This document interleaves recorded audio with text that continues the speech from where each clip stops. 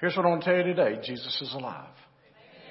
Jesus is alive. Let the word go out far and wide that Jesus is alive. If you will, take your Bible and turn to Matthew chapter 28. I'm a little loud here. Matthew chapter 28. I want you to think about it. Jesus is alive. He was in the grave. He was buried. But the reason that we're here today is that Jesus is alive. It's not about a holiday. It's not about an Easter bunny. It's not about Easter eggs. It's not about a family get-together. All those things are good and fine. But today is about Jesus and who He is. The one who was crucified for your sin and my sin. The one who was buried for our sin. The one who rose from the dead to give us life. Now, do you get that?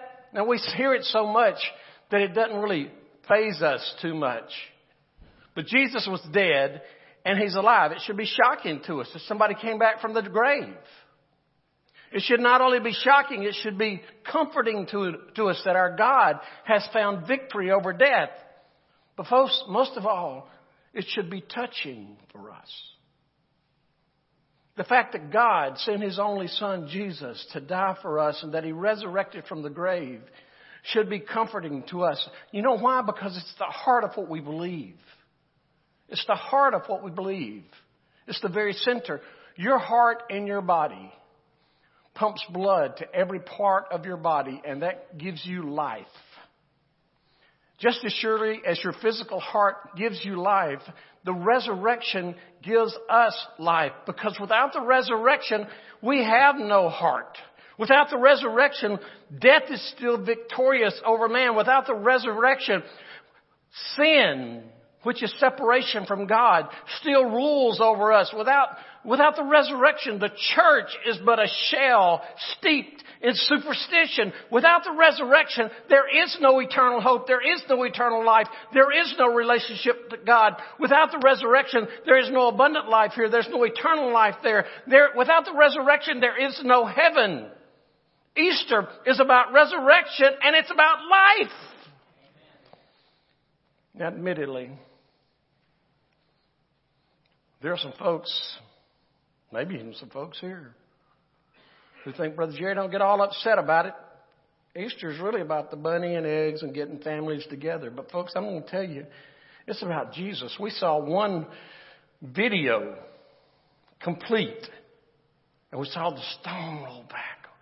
What a magnificent morning. In fact, that first video, when you heard the ground shake and the stone roll back. Today, I want to title this message, The Rolling Stone. Now, I know some of you are old as I am, and you remember the Rolling Stones. Give me an amen and a smile. You remember the Rolling Stones? Well, I have to tell you that as I dug this out and I thought about this, certainly they came to mind. But I want us to get this Rolling Stone in and through our minds. Matthew 28, if you found that, let's stand to read a portion of God's Word if you can. The first 10 verses. After the Sabbath, as the first day of the week was dawning, Mary Magdalene and the other Mary went to view the tomb. There was a violent earthquake because an angel of the Lord descended from heaven and approached the tomb. He rolled back the stone and was sitting on it. Now here's what I'm going to pause and tell you. Isn't it interesting? Isn't it interesting that the very thing that we thought kept Jesus in the grave, He was sitting on it. It was no big deal. He rolled back the stone and He was sitting on it. His appearance was like lightning and His clothing was as white as snow. The guards. Now I'm going to pause there to tell you these are tough Roman guards. They took life and death in their own hands. The guards were so shaken by fear of Him that they became like dead men. The angel told the women, don't be afraid because I know you are looking for Jesus who was crucified. He is not here. For He is risen, just as He said. Come and see the place where He lay, and then go quickly and tell His disciples He has risen from the dead and indeed is going ahead of you to Galilee. You will see him there. Listen, I have told you. So departing from the tomb with fear and great joy, they ran to tell his disciples the news. Just then, Jesus met them and said, "Greetings." They came up, took hold of his feet. They touched him and worshiped him. Then Jesus told them, "Don't be afraid. Go and tell my brothers to leave for Galilee, and they will see me there." What a great promise. Let's bow together. Heavenly Father, I pray the truth of your word will permeate our hearts in a fresh, new way today. Remove distractions. Lord, I ask you to allow the blood of Jesus on this building to keep Satan out. And let us hear from you today. In Jesus' name, amen. Thank you. You may be seated. There were 3 men who were discussing their funerals and what they wanted at their funeral. And they were talking about, as they lay in state, what they wanted people to say when they came by. And the first guy said, "Well, when they come by my casket, I want them to look in there and say, he was a good family man." The second guy said, "Well, you know what I'd like? I'd like them to come by and look at me and say, he was a good Christian man." The third guy came by. He said, "Well, I'm a little different than y'all. I want people to come by and look at me and go, I think he's moving." Here's what I want to say to you. They put Jesus in the ground. He rose from the grave. He didn't stop moving when he got out. He's still moving today. We need to get our heads and hands around that. He was killed. He was buried. And bless God, he rose again for us. He's moving. In our story, we saw this rolling stone. So this morning, I want to ask you 3 questions about this rolling stone. Ask and answer for you 3 questions about this rolling stone. For question number 1, is why did the stone roll? Why in the world did the stone roll? I mean, have you ever really given any thought as to the why? Do you think the stone had to rose away for Jesus to rise from the grave? And the biblical answer would be no. The stone didn't have to roll away for Jesus to be resurrected. I mean, I want you to think about it. Approximately a week later, they were in a room, the disciples. Doors were locked. Walls around them, and Jesus appeared among them. And Jesus appeared among them. Walls didn't contain him. Rocks didn't contain him.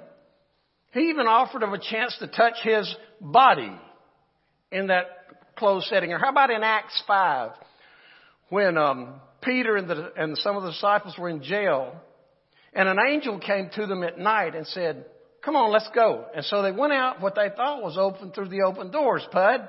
Well, it was fine, except the next morning when everybody woke up and went down there, the doors were locked.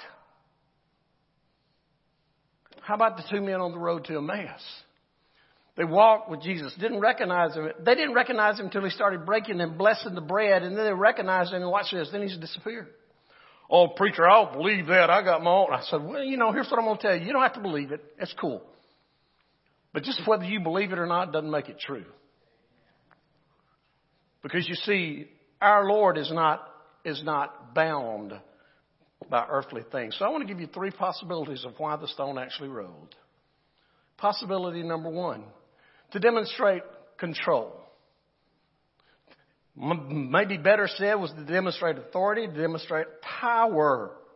When you read the story of the crucifixion of Jesus there in Jerusalem, you understand that the chief priests and the scribes and the Pharisees, the Roman government, even the people thought they were in charge. They thought they controlled the narrative. But yet, the chief priests and the religious leaders and the scribes and the government, they all thought something was going to happen. Actually, they thought the disciples were going to come and steal the grave. And so they secured the grave. Do you remember all that they did? They put this Roman praetorium there. These were guys who knew about life and death. They'd been through hand-to-hand combat. These were tough guys. They put them out there. The grave was secure. They weren't satisfied with that. So they went to the Roman government and they got the Roman government seal that nobody would dare break. They thought it was impregnable. Nobody would go in there.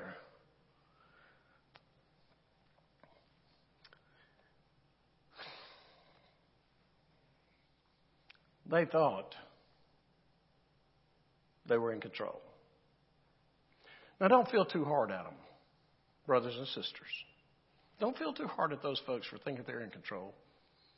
Because too often in the 21st century, we think we're in control. We think we control the narrative.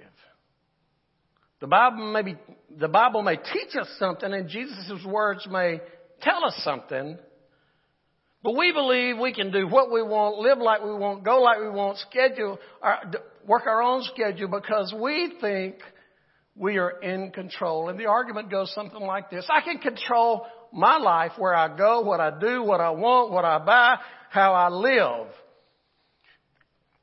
And I guess for your life on earth, you can do that. Certainly God has given you the ability to make decisions. But I don't want you to miss this on this Easter Sunday morning. Your body is frail. We had the funeral Thursday and Friday that prove it. Your body is frail. Your life will pass away.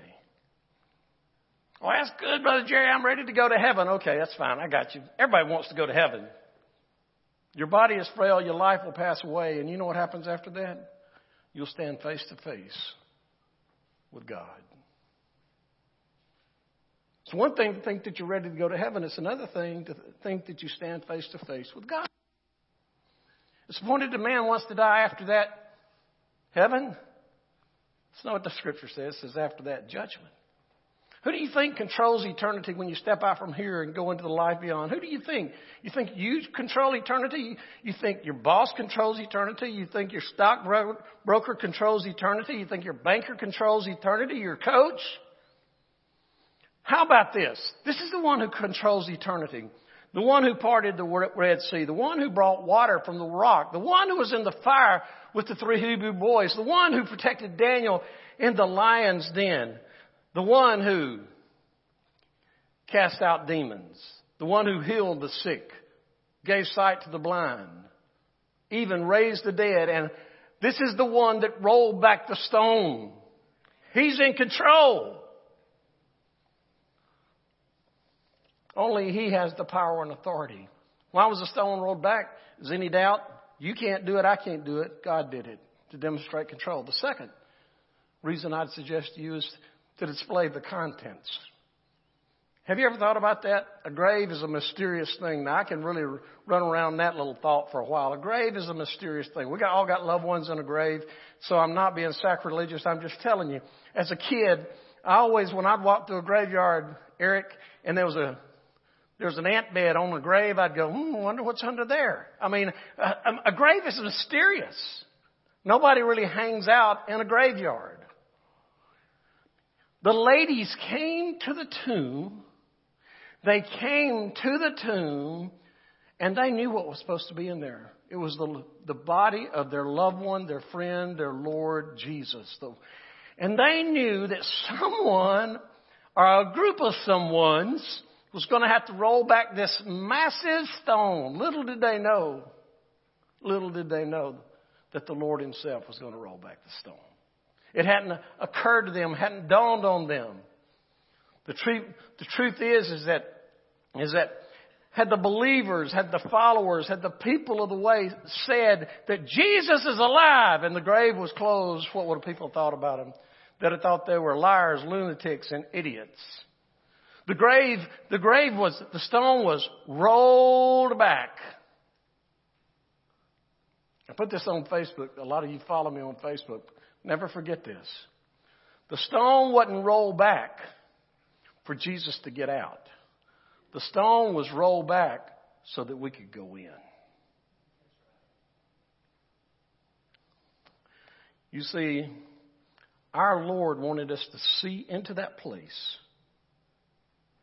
where the world had put the body of our Lord Jesus and said it was over. The Lord wanted us to look in there and understand that the world does not get the last word. On the cross, Jesus said, "It is finished." He was talking about the plan of salvation. I'm just going to tell you, it was finished because he paid the price. But he wasn't through. Because 3 days later, he defeated death and hell and sin. The stone rolls back to demonstrate who's in control. It rolls back to display the contents, which is empty. The third suggestion for you is why the stone rolled back was to disarm the critics. Why would you say something like that? I will just tell you that if you read history, you will understand, or you look around and talk to people, the list of critics is well documented throughout history. I have an Easter message that I've not preached here, where I walk down all the ways that Satan has tried to dismantle crucifixion. Because you need to hear me. If Satan can discount, if he can disprove the resurrection, he can dismantle Christianity. Frank Morrison was a lawyer. He set out, and he was a non-believer. He set out to write a book that proved Jesus didn't rise from the grave. He did his lawyer-type due diligence. And finally, that book came out. It was entitled, "Who Moved the Stone?" Chapter 1 was the book that refused to be written. You go all through history. Ben-Hur came out of a critic trying to disprove the resurrection. The list goes on and on and on. But I want you to listen just for a moment, for the sake of time, just a couple of evidences. Now, when you're trying to prove something in history, you can't prove it scientifically. You have to look at the evidence. I mean, for instance, if you want to tell me water boils at 212 degrees, and I go, "I don't believe you." You can go, "Well, come on with me." And so we go to the stove, you put water on, put the thermometer in there, and when it gets 212, it's boiling. Y'all with me? You can prove it. But you can't recreate the Second World War, the First World War, or anything like. What you have to do is you can't I could go on in history. You can't recreate it to prove it. So you have to look at the evidence. And when you look at the evidence, you don't think about what's possible. You think what's probable. That's the way you figure it out. When you look at all these witnesses, eyewitnesses, think about it. You'll discover that Jesus actually was resurrected. Oh, here's the big one. Y'all ready for this? The guards. The guards knew what happened. Hello? They were there. Now they were laying on their faces hiding, but they were there. Verse 4 says, they were shaken with fear. I'll give you a thought that'll bring a smile to your face. I was getting ready for this message. You know that when Jesus died on the cross, the earth shook with an earthquake. This means yes. Y'all got me? Then, as we saw at the beginning of the service, when the stone rolled back, and the scripture says, the earth shook. Y'all with me? And then we read down in verse 4, the guards shook. JT, I started to name this message, there's a whole lot of shaking going on. For you see, when our Lord steps up, people shake. When I think about people shaking in church, I'm reminded of 1741 when Jonathan Edwards preached that now historic message, sinners in the hands of an angry God. Talked about how people literally shook and grabbed a hold of the pew and literally gnawed on the pew as they were reminded of the fate of a life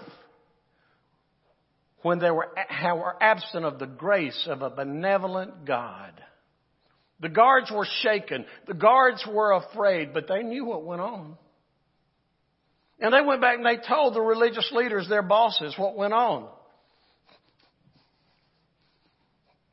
I know y'all don't catch quite yet how my mind runs. And what did their bosses do? They bribed them to tell a lie. Hello? Several years ago, you'll recall about the time, I was preaching an Easter message. And I said, this is the initiation of fake news. They were bribed to tell a lie. Because you see, they wanted to believe the lie instead of trust the truth. They knew Jesus was alive, and yet despite all the evidence, they wanted to believe a lie. Well, the guards knew, the disciples, the ladies knew because they were there. They saw him, they touched him. The disciples knew. How can you prove that, Brother Jerry? Well, here's what I'm going to tell you. All the disciples gave their life for Jesus. They were put to death because of Jesus. Crucified upside down, sawn in half, burned at the stake. Everyone gave their life for Jesus. And in the history of humanity and the medical field, the psychological medical field, nobody has ever died for what they knew to be a lie. There's been some people who died for a lie when they thought it was the truth. But they wouldn't die for a lie. Each one of these disciples gave their life saying, Jesus is alive. Jesus is alive. Jesus is alive. Jesus is alive. That's why Satan attacks it so much. He wants to discount it, mark it down, make it not as important. He wants to discount the resurrection because he can't disprove it. The critics have no ground to stand on. Why did the stone roll away? To demonstrate control, to display its content, and to disarm critics. Second question. For whom did the stone roll? For whom did if the stone rolled away to demonstrate and display and disarm, who was the target of his work? I'm going to suggest to you quickly 3 groups. First of all, the saints. The saints. Now listen, saints is a misunderstood word. Misused word. This is not talking about people who have achieved some higher degree of spirituality, some higher degree of spiritual maturity. Rather, a saint is one who has committed their life to Christ, been forgiven of their sin, and who has been changed by the power of God through the blood of Jesus. The Apostle Paul in the New Testament continuously referred to the folks as the saints at Ephesus, the saints at Rome. I mean, whoever he wrote to, he referred to them as saints. These are the people who are walking in the strength, in the love, in the salvation, and even in the shadow of the Holy Spirit. Think about this. Before the stone rolled away, they were seemingly afraid of their own shadow. Have you read the Bible? I mean, when Jesus was arrested, they ran for cover. When Jesus was crucified, put in the ground, you couldn't find him. Locked away. But when Jesus rolled the stone back, they had a new sense of confidence. They had a new sense of courage. And they had a new passion that even led them to their death. Why? Because they understood now who Jesus was, what Jesus could do, what Jesus would do if they would let him. Do you understand that today? Jesus is not just about coming together on Sundays. He's about daily living, daily life, changing us inside out. He came for the saints. But as you would guess, he came for the sinners. He came for the sinners. Just in case anybody's confused in this room, that would cover every one of us before we met Jesus. Hello? That would cover every one of us before we met Jesus. I want to be clear, because everybody does not make it to heaven. In fact, Matthew's gospel records Jesus as saying, many will be lost, few will be saved. As long as a person has no personal, daily, ongoing, growing relationship with Jesus, they will not see heaven. Yet today we look at sin and too often we go, oh, it's no big deal. Sin's so prevalent. Everybody's doing it. What does it matter? Here's the problem with that thinking. Sin, my sin, your sin, our sin, cost Jesus his life. God's only Son. The Bible teaches us clearly that all have sinned. That includes you and me. The Bible teaches us there's none righteous, no, not one.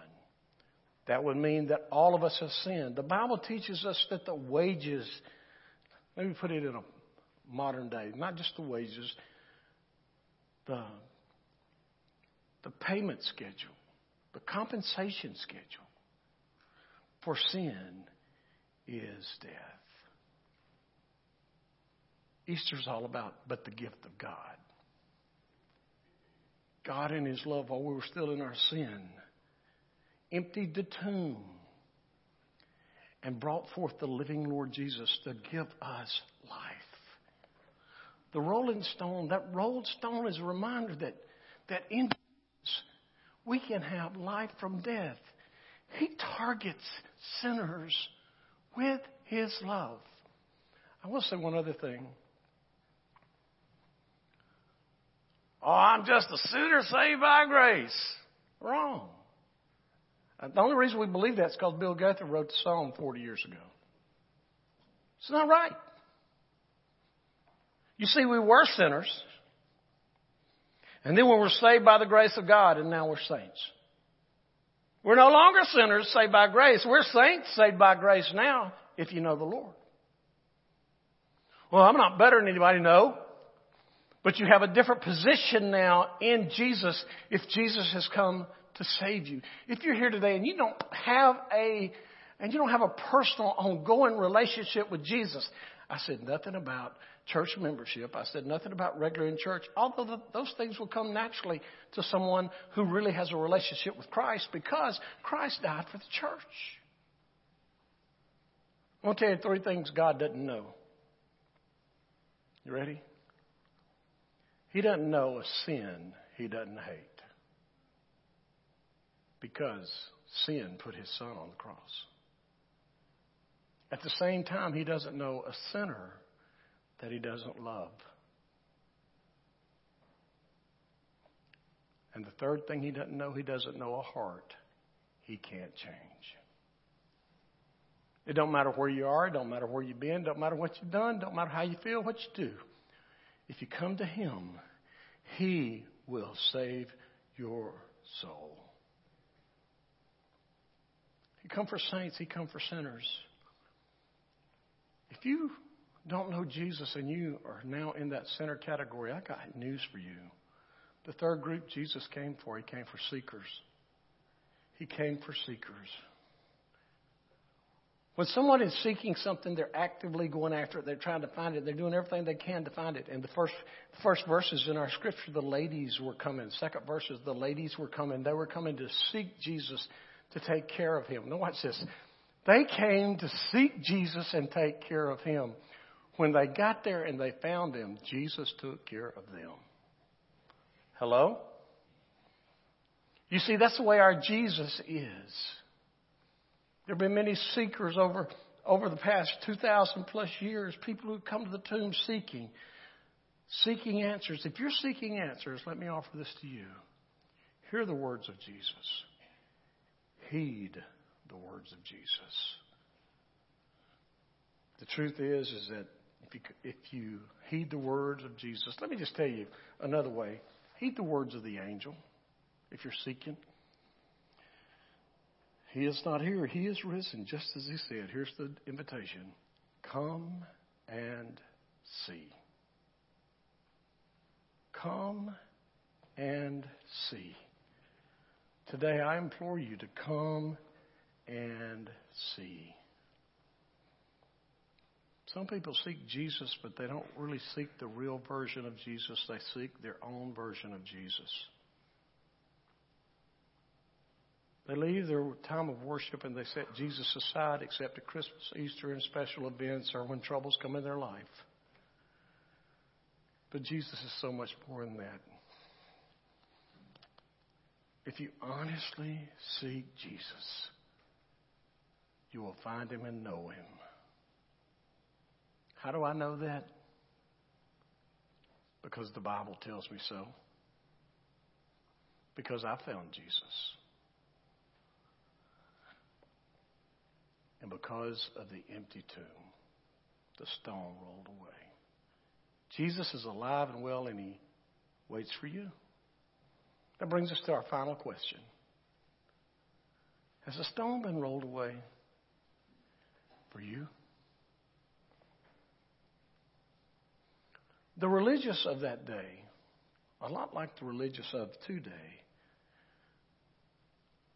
choose to believe a lie.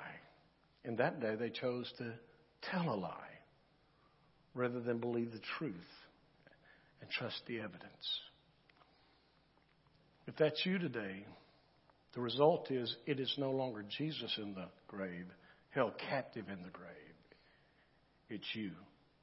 And that stone that rolled away, that stone made of rock that kept him in the tomb or kept the tomb closed, what's keeping your tomb closed is sin. Paul tells us we're dead in trespasses and sin. As I land this plane, it brings me no pleasure to say this. And I say that frequently when I start to speak about hell, because when I was a kid, I used to remember preachers. It almost was like they're glad people were going to hell because how they shouted. It brings me no pleasure to say this. But for a person who has never trusted Jesus, never met the one that overcame death and hell, the future's pretty bleak. A person who has no personal knowledge of Jesus, a life that lacks forgiveness and grace and mercy and his love. You'll never know the joys of heaven. You'll know the full life of heaven, the abundant life here, the eternal life there. Our scripture this morning said, unless you're born again, you'll not see the kingdom. Here's your formula. If you've only been born once, you're going to die twice, because there's a second death out there. If you're born twice, you only have to die once. For some, the rolling stone has rolled away for you, and you found freedom because you trusted Christ. You understand life, while not perfect, makes sense because God's leading and walking beside you. Last thing before I begin this message, I mentioned that old rock group, the Rolling Stones. And everybody smiled, so you knew who I was talking about. It could be argued that the Rolling Stones changed the culture. The Rolling Stone we have been talking about can change a soul and can change eternity. And that's what he wants to do today. Let's pray together.